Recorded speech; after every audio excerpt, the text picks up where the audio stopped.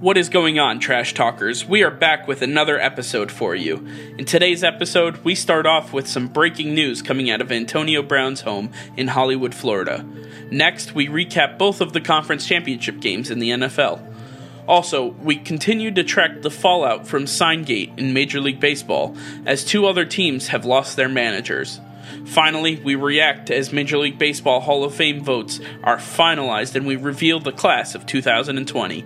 All that and much more coming your way right now. It's off to Leonard, defended by Simmons. Is this the dagger?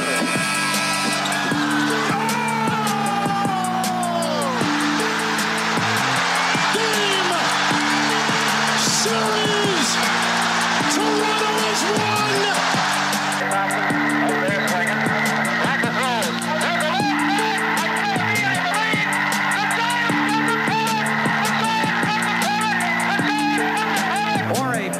Tied up by Ecclestone and Berenson. Westfall rolled it in front. Sanderson tried a shot that was wide and Keenan cleared it but not out. Bobby Orr behind the net to Sanderson. Orr! Bobby Orr! Scores in the Boston Bruins! The ball is still loose as they get it to Rogers. They give it back now to the 30. They're down to the 20. Ball, the band is out on the field. He's going to go into the end zone. He's going to go into the Bears. The Bears have won! The Bears have won! And a goal to go from the two. Toss sweep right for James White. Cuts it under the right arm. Cuts it upfield. Driving forward. Diving to the goal line. A touchdown! And a title for the Patriots! I can't believe it! They have completed the greatest comeback in Super Bowl history. Welcome back, everybody. I hope you're having a great week. We have a lot to get to today, so let's get started.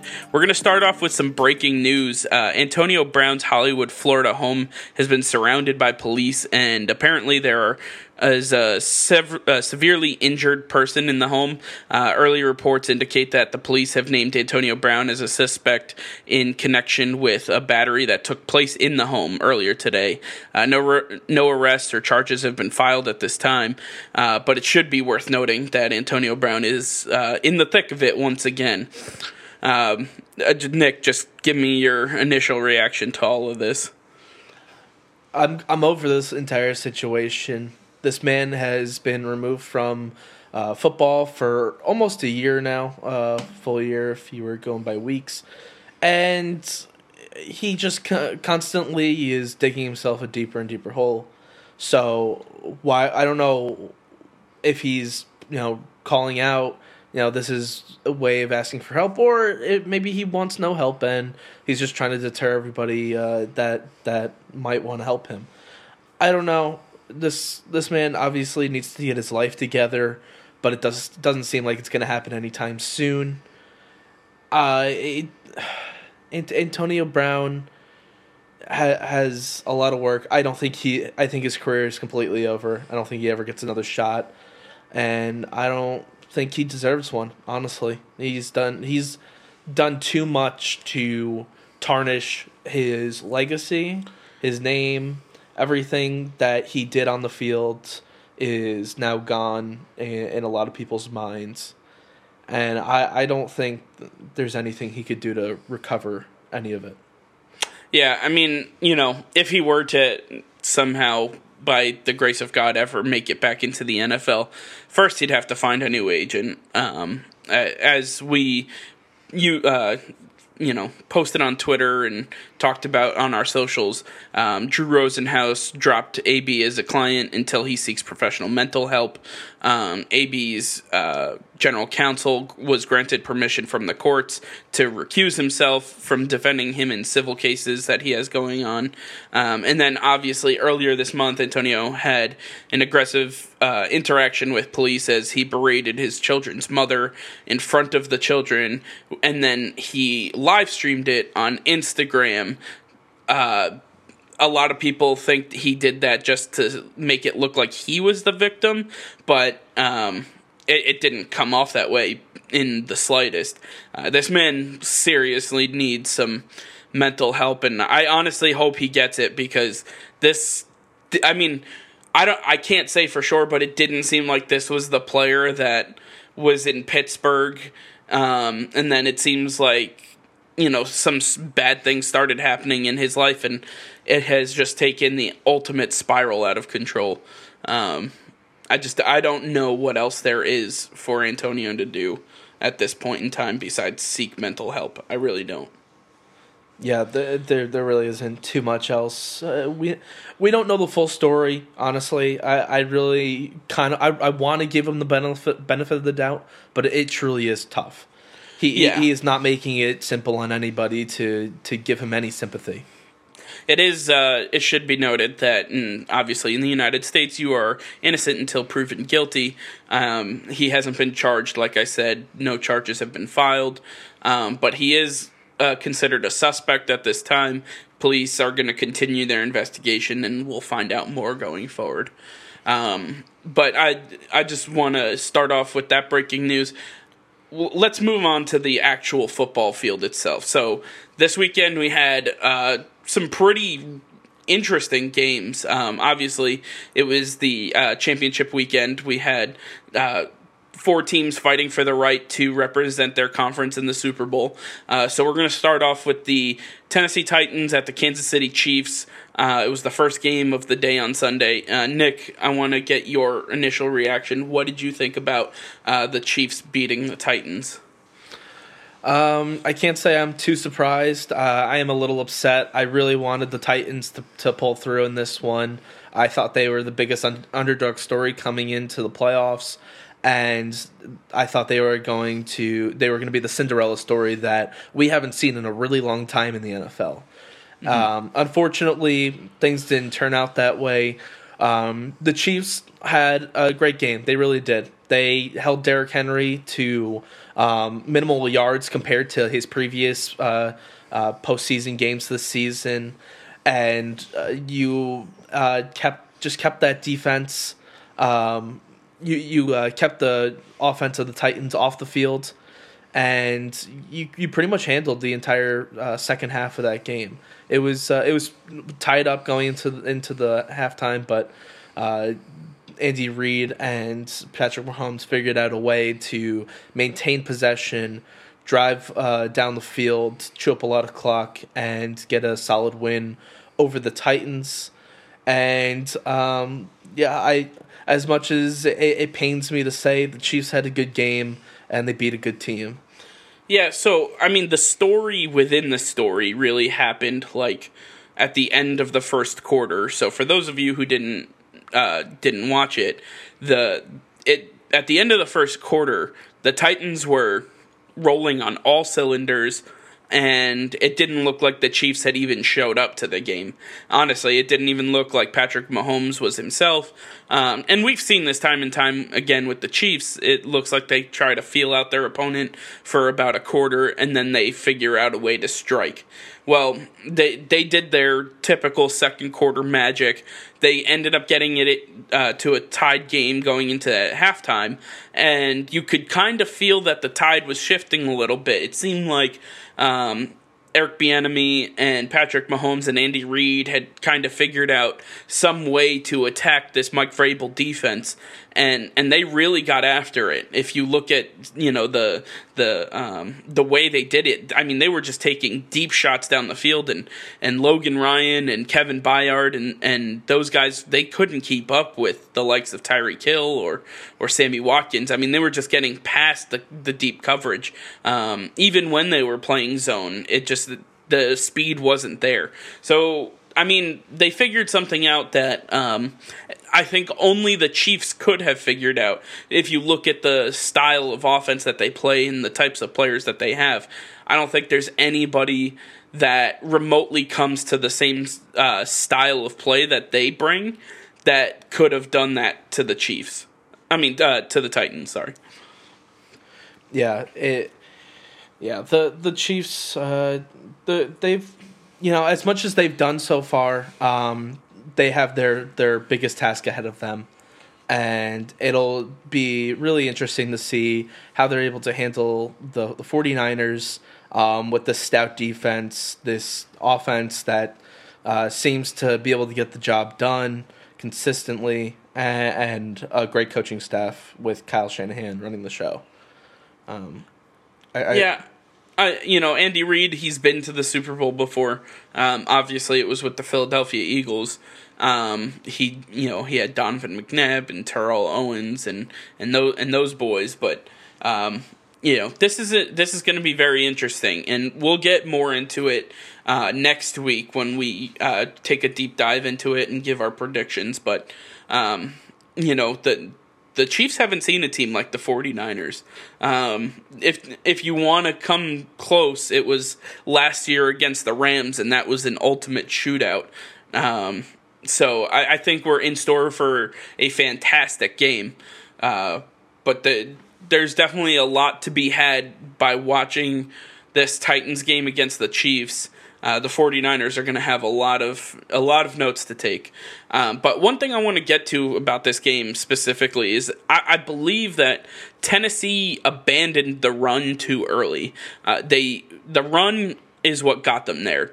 Behind Derrick Henry and that power running game, even if you're not getting yardage, you need to continue to pound that defensive line. Even if you get down by a score, maybe even 2 scores, continue to pound, because the problem is, even though you may be using, chewing up clock, you're also, badgering that defense into not being able to function properly. And then once you get them into a state where they don't want to tackle anymore, then you can start taking those shots that they tried to do. I think they abandoned the run too early. I just want to get your thoughts on what you think about that.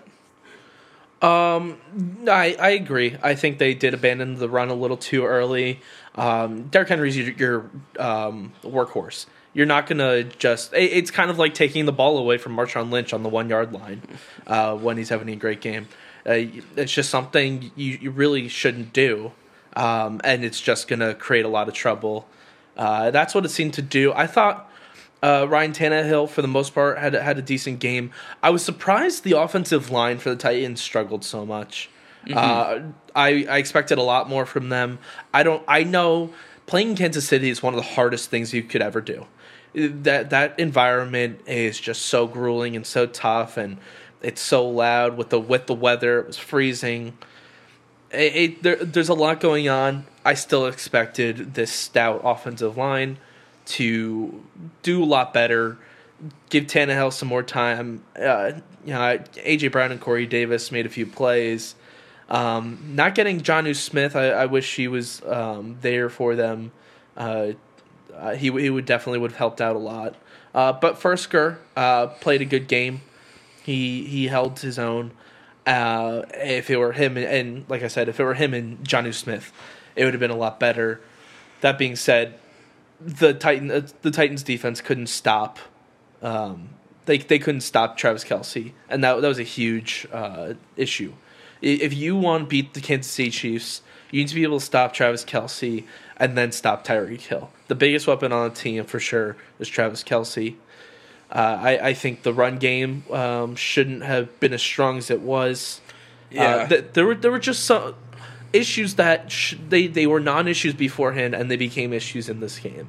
And I don't know if that's the coaches paying too much attention to their flaws and not strengthening what was already strong, maintaining that strength, or what it was. I think it was just an oversight, but it ended up costing them big time. And even in the areas where they knew they needed to focus, they fell short. So one of my biggest takeaways on this game, honestly, was the fact that Damian Williams had such a strong game. I would have never expected in a million years that Damian Williams was catching, was gaining 6, 7, 8 yards a clip on dive plays, simple dive plays right up the middle. It seemed like that Chiefs offensive line got like some type of fresh air, and all of a sudden they're like, oh, this is how you run block. And that's a stout defensive line that they went up against. That's not something you take for granted. So, yeah, it was definitely interesting, especially as time went on. It seemed like the Chiefs kind of abandoned their deep passing game once they gained that lead, and they used the Titans game plan against them, and that was just to run clock as much as humanly possible.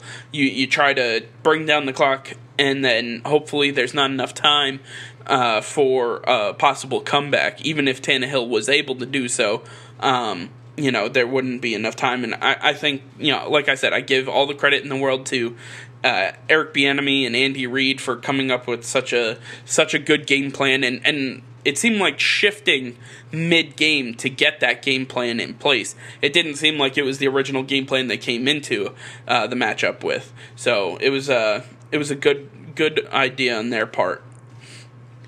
Yeah, they played a great game. I can't tell a lie. But like I said, they have a lot of work ahead of them. They have 2 weeks to prepare for a very strong team.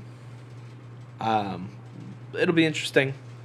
I truly don't think that the Chiefs have a lot going for them, but they surprised me with how well they played against the Titans. I think with 2 weeks, Andy Reid and Patrick Mahomes could put something together to make this a very interesting game. So. Definitely.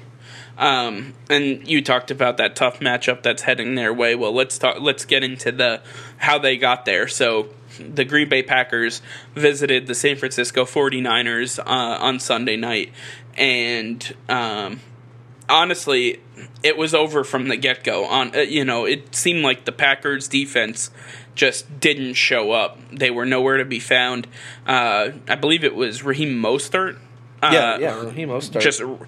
He ran all over that team. 4 touchdowns. Absolutely incredible what he was able to do. He was a man amongst boys. And, not to go backwards, but that's what I expected from Derrick Henry, not Raheem Mostert on Sunday. If you gave me all the running backs that played on Sunday and said, this is who's going to have 4 touchdowns, he might have been toward the back of what I would have said. Well, especially with the amount of talent in that backfield. I know, Mostert's been a staple for them this season. He's been their go-to guy in clutch situations because he's been the most consistent. But then you have your stars in Matt Breida and Tevin Coleman. And Tevin Coleman was putting in some work, but Raheem Mostert stole the show. He truly did. Absolutely. And that wasn't just like a nobody defensive front that they're going against. I mean, they have some studs up there in Green Bay on that D-line and as outside linebackers. And, they were talked about all week going into the game about how was San Francisco going to account for these guys, especially in the passing game. Well, looking back at the stats, there were only 8 passing attempts, and they completed 6 of them. They didn't have to worry about pass rush all that much, it turned out. So my star for the game was Raheem Mostert by a long shot. Yeah, he had a huge role in this game. And things weren't going to be different if he didn't have this game. The 49ers defense was playing probably their best game of the season. And I don't think, even if Jimmy Garoppolo, Raheem Mostert, Tevin Coleman, all these players weren't around, the defense could have won it by themselves. So it's not, it's still very impressive what Mostert did. It does make me question about their passing game a little bit. And I think that's where the biggest issue for San Francisco is, because Jimmy Garoppolo, he's been tested only a couple times in key situations where he's had to make a big play, and one of those games he lost. He hasn't been in a game like the Super Bowl, and to only have 8 passing attempts leading up to that game, that's not a good sign. That means either your coaches don't trust you, you don't have trust in yourself. That trickles down into your receivers who are saying, I need to bolster my run game and focus less on running my routes precisely or catching the ball because we're a one-dimensional team. And I think the coaches and Jimmy need to get together, figure out a way to get the passing game going early, make sure that the Chiefs are on their toes because they're going to fully be expecting this three-headed monster in the run game to be in full effect. And you need to show them that it's not only them, it's the passing game as well. Yeah, the worst thing you can do, especially this late in the season, heading into the Super Bowl, is become one-dimensional, right? You don't want, Andy Reid and Steve Spagnuolo to get together and say, okay, this is what they like to do. If we take this away, they have zero shot. So I believe that Kyle Shanahan is going to have a lot up his sleeve to get Jimmy ready for this game. Shanahan has been here before, not as a head coach, but as an offensive coordinator, and he understands how to get the offense ready. And if you look back at that game, obviously it didn't turn out the way he wanted, but the Falcons scored plenty of points on offense, and they were able to move the ball very well. And I would say right now he probably has a more well-rounded team than those Falcons were on offense. So, I think that Kyle Shanahan has plenty up his sleeve and plenty to work on this week, but or over the next 2 weeks. But he's in good shape. I think that the running game is going to make it that much more difficult for Kansas City to game plan, because that not only do they have to shut down Mostert, but they have to game plan for Matt Breida, like you said, and Tevin Coleman out of the backfield. George Kittle. And then and then you look at your receiving game, right. You look at your receiving targets. You got George Kittle. You got Emmanuel Sanders. Deebo Samuel. The list goes on, and we're not even getting to some of the other studs that they have out there. Mm-hmm. So they have plenty of weapons. So for Jimmy, this is going to be a huge game, but he did spend 3.5 years under Tom Brady, okay, who is clearly the greatest of all time. And for somebody, if you had to tell me that there was one young quarterback in a tough situation, I might go with Jimmy G, just because he has seen the best do it and seen how the best game plans for this situation, and he knows what needs to be done. Right, but there's a difference between being there behind the scenes and getting to know that situation versus actually being engulfed in that situation yourself and having to deal with it. Right, but then you're taking somebody like Patrick Mahomes, who's never been there, not even as a backup. So he doesn't understand what it's all about. So I would take the semi experience, if you will, over zero experience, honestly. Right, but Patrick Mahomes has been in these tough situations. He's been in a lot of big games in his career, and he's done really well. And I think that the Super Bowl is going to be no different. He's been in these crunch situations. He's pulled out and been been able to succeed in those. I think he'll be just fine. I don't think just being able to learn this in theory is the same as practicing it. And I think that's going to show a lot, because the Chiefs rely 95% on Patrick Mahomes and his ability to throw the ball or just move the ball down the field.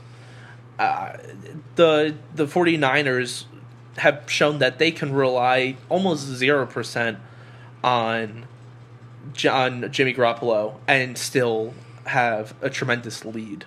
But what you're forgetting is that Jimmy Garoppolo has to go against the Chiefs defense, while Patrick Mahomes has to go against the 49ers defense. If you're a young quarterback who's never played in the Super Bowl and those are your two options, who would you rather go against? I'm taking the Chiefs defense every time. I'm tired of sleeping on this Chiefs defense, because as much as I want to give them crap, it's hard to, because they've shown they can get the job done. That's all that you need to do, is get the job done. It doesn't have to be pretty. It just needs to work. Well, I'm not a believer in the likes of Frank Clark, or even, who knows if Chris Jones will be able to play. I mean, he didn't even finish Sunday's game. So there's a lot that is still up in the air for the Chiefs. If he can't go, that's a huge loss for them. Yeah, I mean, don't forget they did add Terrell Suggs. I know he's old, but he has a lot of veteran experience. He's been in this game. He knows how to get the people around him prepared and ready for the situation. And Emmanuel Sanders, on the other side, has been in this game and won it as well. So, both teams acquired players that have this type of experience. Both teams have players that aren't super experienced, but have a lot to learn and a lot of capability. And I'm just not. I'm excited to really break this down next week, but just to go back to this Packers game and the 49ers, I saw a lot of potential that the Chiefs are going to have to really take note of. That running game is insane. That passing game can be insane if it's at its best. There's a lot of players that you have to account for. And, we'll see. But one thing to note, Jimmy G can also move with his legs. Just like Patrick Mahomes can. It's not a preferred method of moving the ball down the field, but they both can do it. Yeah, I mean, I think Garoppolo is one of the more unathletic quarterbacks in the new era. But he can if he has to. It's going to be the last thought that runs through his head. It's always your first, second, third, fourth check down, and then think about it. It's not like the typical young quarterback these days, because he's kind of in that transition area, and he sat behind Tom Brady for so many years. He's learned a pocket passer style of playing the quarterback role, and that's a blessing and a curse, because it makes you a better quarterback overall, but it makes you a weaker athlete. Right, exactly. One thing before we move off of this topic that I really want to get to is the defensive front for the San Francisco 49ers. I'm absolutely in love with the job that Robert Saleh has done. Can we just talk about him real quick? This is the most underappreciated man in all of the NFL. Would you agree? Oh, that's a tough one to give out. It's pretty close, if not. It's close.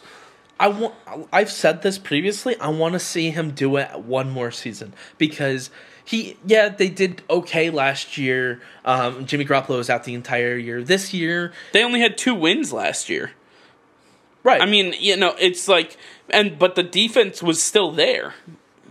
Right. The defense, but that's why I said they did okay for what they had. Right. I want to see consistency out of the defense before I say he is the best assistant coach available.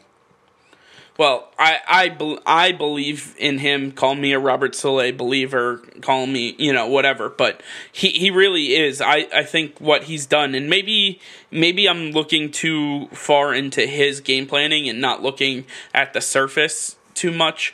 But look at the talent on this defensive line. You have Nick Bosa. You have Arik Armstead. You have I can't think of his name. Solomon Thomas. And those are just the last few years of picks that they have, not including everything else that they D Ford, who they acquired in free agency.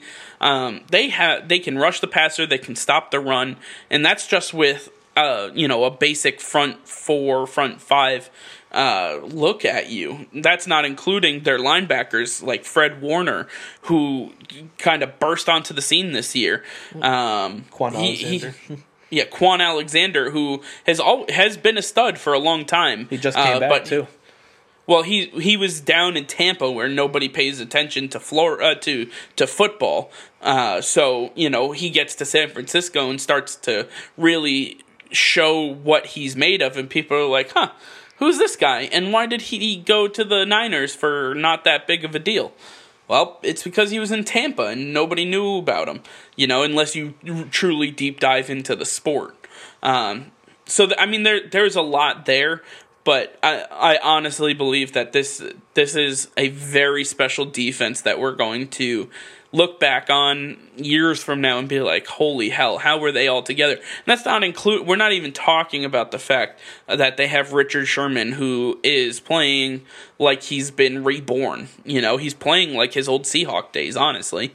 That's what's going to happen when he doesn't have to do it all himself. Richard Sherman has been this top of the line cornerback his entire career, but when he has to do it all himself, it's a lot harder, and because of the style in which he plays, it's hard for him to play at this level all the time. He can now shed some of that pressure off onto his teammates because they're veterans, they have experience, they're athletic, and they have a great coach that's teaching them and supporting them.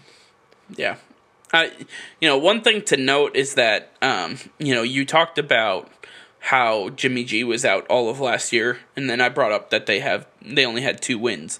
Mm-hmm. Well, if Jimmy G didn't go down last year, let me ask you this. Do you think that they are in this position because that allowed them to draft Deebo Samuel early in the second round, Nick Bosa in the first round? I mean, these are some big players that they were able to draft early on because of where they lied in the draft, because of the injury. So do you think that without his injury last year, that the 49ers are in this position? That's a tough question to answer. I think that they would be vying for the Super Bowl. I can't guarantee they're in it. Mm-hmm. And I think that pretty much going into the playoffs this year, we almost guaranteed that the 49ers were going to end up in this position.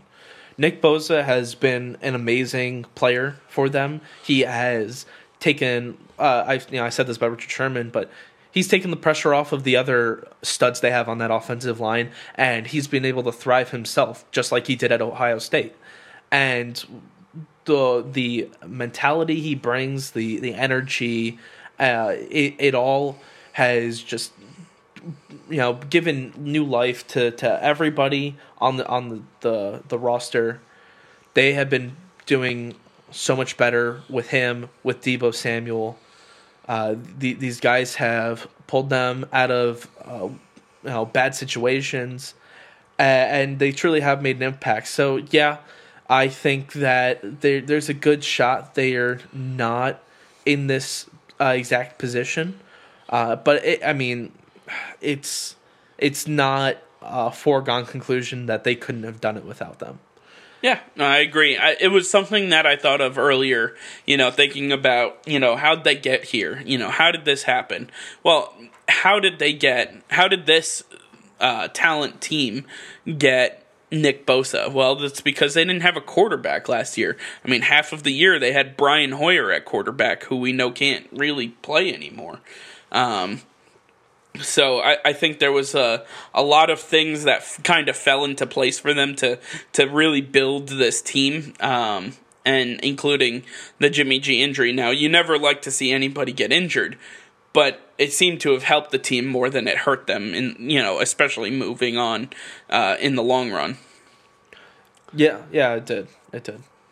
So, I think that's a good enough point there for the 49ers Packers recap. I want to definitely get back to it next week, where we're going to get a deep dive into the prediction of the Super Bowl. We're going to go position by position and check out who has advantages and where. So stay tuned. We'll get to that next week. I kind of want to shift focus right now to a story that we've been tracking since it kind of broke, and that would be the continued fallout from the Astros sign stealing scandal, and everything that has transpired since then. So I'm just going to rattle off a couple things that have happened since then, and Nick, just give me your reaction about all of it. So first, the Red Sox and Alex Cora have mutually agreed to part ways. Alex Cora will no longer be the manager for the Red Sox. Carlos Beltran decided to step down as manager of the New York Mets. Both of them were with the Astros during the 2017 season when this was all said to have taken place. And as a result, after the Astros fired AJ Hinch, they have now had in-depth conversations and interviews with Dusty Baker about taking over as the manager role. So everything that's kind of happened so far, to just tell me what you thought, where you think everybody's going to go and what's going to happen. Well, I think it was smart on the part of the Red Sox and the Mets to get in front of this and, quote-unquote, part ways with their respective managers. It's a very nice way of saying you're fired because you participated in something that has put a bad mark on the name of the game. And I think that's the right thing to do. These two guys will most likely never get another job in the sport. And I think that's what should happen. The punishment that they might receive, it could be a couple of years or so. But the punishment that the public is going to put on them and just how they're going to be blackballed. So they're pretty much given this death sentence and won't be able to coach again in the sport. I agree with that. I don't think there's any room for people like this. I don't care what kind of part you had. You didn't say anything. You knew about it. There's no denying that you knew about it. So I agree. I agree with that. And it's time for these teams to move on. They're starting to conduct interviews and think about who they want to run their team because spring training's right around the corner. You need to have a manager in place to get the team ready for April. So I think that they're going to find the right person that's going to lead them down a clean path, and that's going to help just right these wrongs a little bit. Kind of get rid of this PR mess, this PR nightmare for their team, for the MLB. The MLB is just tired of everything that's going on, and they're just trying to mitigate this as well as they can, because with these accusations just keep on coming, they need to figure out a way to kind of stop it and internalize it. Because if this just keeps coming, pouring out into the public, especially into the season, you want people talking about the players and their play and your favorite teams, not the scandals that are going on within the league. So they need to figure out the best way of getting ahead of this, and if that's just finding out who the big players are in these cheating scandals and punishing them, maybe that's the right way. I'm not sure. That'll be for them to figure out and for them to hand down a punishment. But I think what they've done so far, the MLB as a whole has done a great job of correcting everything that's gone on. They've done a good investigation. And as they continue to look into other clubs, they're going to, make the right decision, as they did in the original punishment of the Astros, whether that's, punishment on the teams of the Red Sox and Mets, or if they just put, punishment upon Carlos Beltran and Alex Cora. Thank you. I think that they're going to do the right thing. I have more trust in them than most other sports because of how they've handled the situation till now. Sure. So the Mets won't receive any punishment. They just hired Beltran earlier this offseason. So, he hasn't even been there, 6 months. And he chose to step down. The Mets ownership tried to talk him out of it, but he said that it was best for the Mets organization and probably for the sport of baseball. So that's why he decided to leave. Reports in Boston are saying right now that Red Sox ownership tried to get Alex Cora to stay as well, but they wanted him to stay until the investigation into the team was over and then make a decision. Alex Cora just wanted to be done with the whole thing, so that's why they quote-unquote agreed to part ways, just because he didn't want to wait. I'm sure he has a sneaking suspicion of what they're going to find, and he wanted to just be out of town by the time all of that comes down. So, as we've bludgeoned this topic with with a bat, I just want to go through some of the scenarios that we're looking at. The Red Sox have looked at Ron Renicky and Jason Varitek to take over for the managerial position. Real quick, I think Jason Varitek is the best option at this point. You talked about PR. I think Jason Varitek's the best point of PR that this sport and this team can find. He's beloved in Boston, and he was always a clean player. He was one of the last players in MLB history to wear the actual C on the jersey for captain. So I think he is what MLB wants in a manager. I think it would be a perfect scenario. Now, talking about the Mets, they are in shambles because they don't know what to do. They're looking at somebody like ESPN's Eduardo Perez. They're looking at Tim Boger. Hensley Mullins and Luis Rojas are in those discussion as well. But the list actually continues to go on. I really don't know what the Mets are going to do, especially with all the money that they've poured into the team. This is like a huge shot in the arm for them, and I kind of feel bad for the Mets because they don't deserve any of this, but they decided to hire Beltran without knowing, and this is where it led. So, you talked about allegations continuing to come out as well. I just want to address, the Astros have more allegations that not only did they cheat in 2017, but they cheated in 2019, which was this past season where Jose Altuve and Alex Bregman were wearing buzzers underneath their jerseys, and they would get buzzed when certain pitches were coming their way so they could be ready for it. These are just accusations at this point, but it seems like there might be some merit to these, and this is just a circus right now for Major League Baseball. And I know a lot of people will say, well, all publicity is good publicity. This is not good publicity. People are mocking Major League Baseball as a sport, on top of the ever-declining numbers that they continue to see season after season.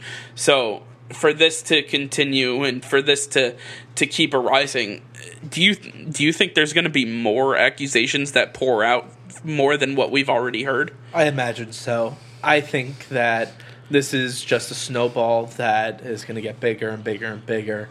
I've already heard other teams' names thrown out there for either the same thing for sign stealing or for other things that. And people are just firing from the hip. They want to see what sticks and what they can just really get away with. I think if the MLB were to do a deep dive into every team, you're going to find something. None of these teams are perfect, and it could have been something that happened years ago. It could have happened recently. Something has happened in almost every one of these clubhouses, and it probably wouldn't be too hard to find if you did a small investigation into it. And I know the MLB doesn't want to go anywhere near these other teams. Even if there's a small accusation, I think they're going to try to steer clear as much as possible because they know that it's going to get worse. They know they'll find something. I don't think the MLB is going to try to cover anything up. But I just hope that for the sake of the game and for its integrity, that the people who are accusing them know their actions, and if it's nothing severely major, that they kind of keep it to themselves, because what the history of the sport and what it's about is truly at stake at this point. If you keep piling it on, people are going to start leaving the game or not enter it at all. I think this could be a huge issue if it continues. I'm just hoping. Or that's they'll not just the case. play overseas and not worry about Major League Baseball. You'll see Japan's leagues or Hispanic leagues growing. Well, that's possible. But if you really think about it, what is an MLB athlete? They're fast, they're strong, they're tall. Like they have these traits that are perfect for other sports: basketball, football, hockey. These are other sports that could use these players. You think Aaron Judge could, go be the next LeBron James? Probably. He has, these are athletes. They're not just baseball players. Right. So it would just hurt the MLB to lose these type of players, these upcoming players who have these skill sets. If the reputation of the sport keeps getting tarnished more and more. Yeah, I mean, there's when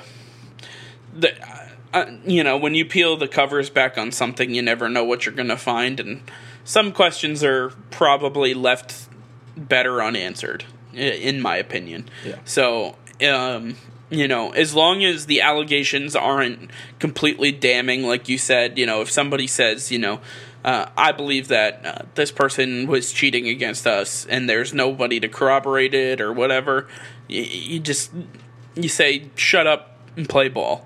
I think that's where they have to go right now as a sport, as a league.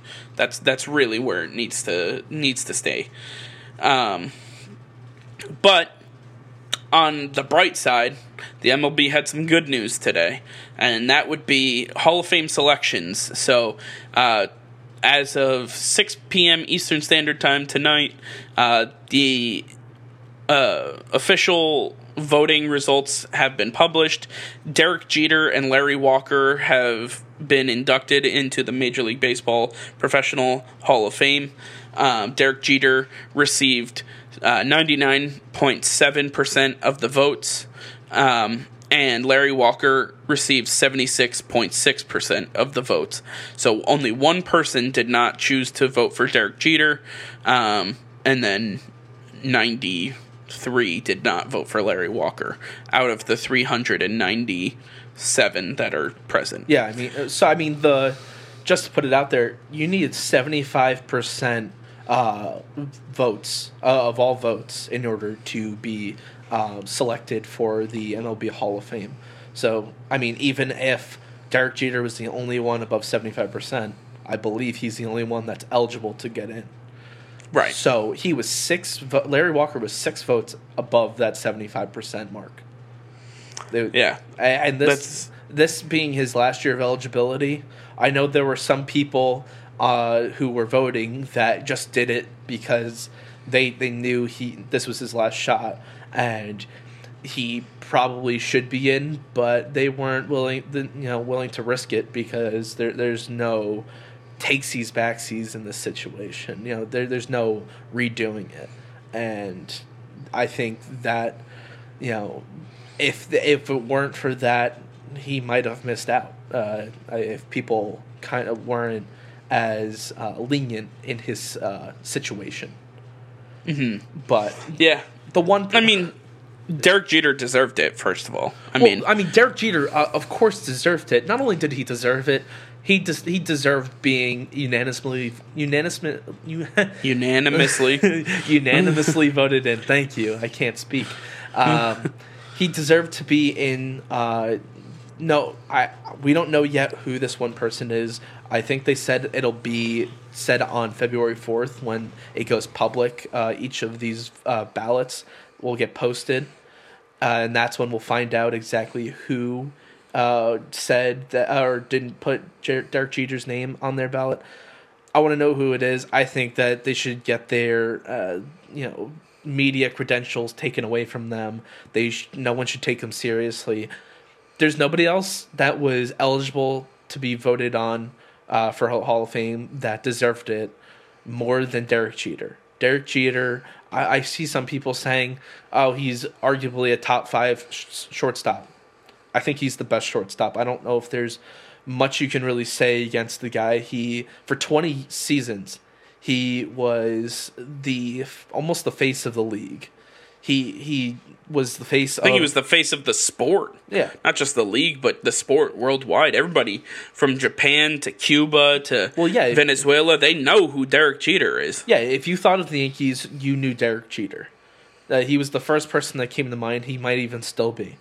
He had such an impact on the sport. The way people try to mimic his playing style all the time. Every time you see them at shortstop, grab the ball, do 180, throw to first base, you remember Derek Jeter. He has had such a big impact. I don't understand how anybody could have left him off their ballot. It really boggles my mind. It pisses me off to an extent. I want to know who wronged him. Well, nonetheless, I mean, he made it in. He made it in, and we knew he was going to make it in. I don't think that's a given.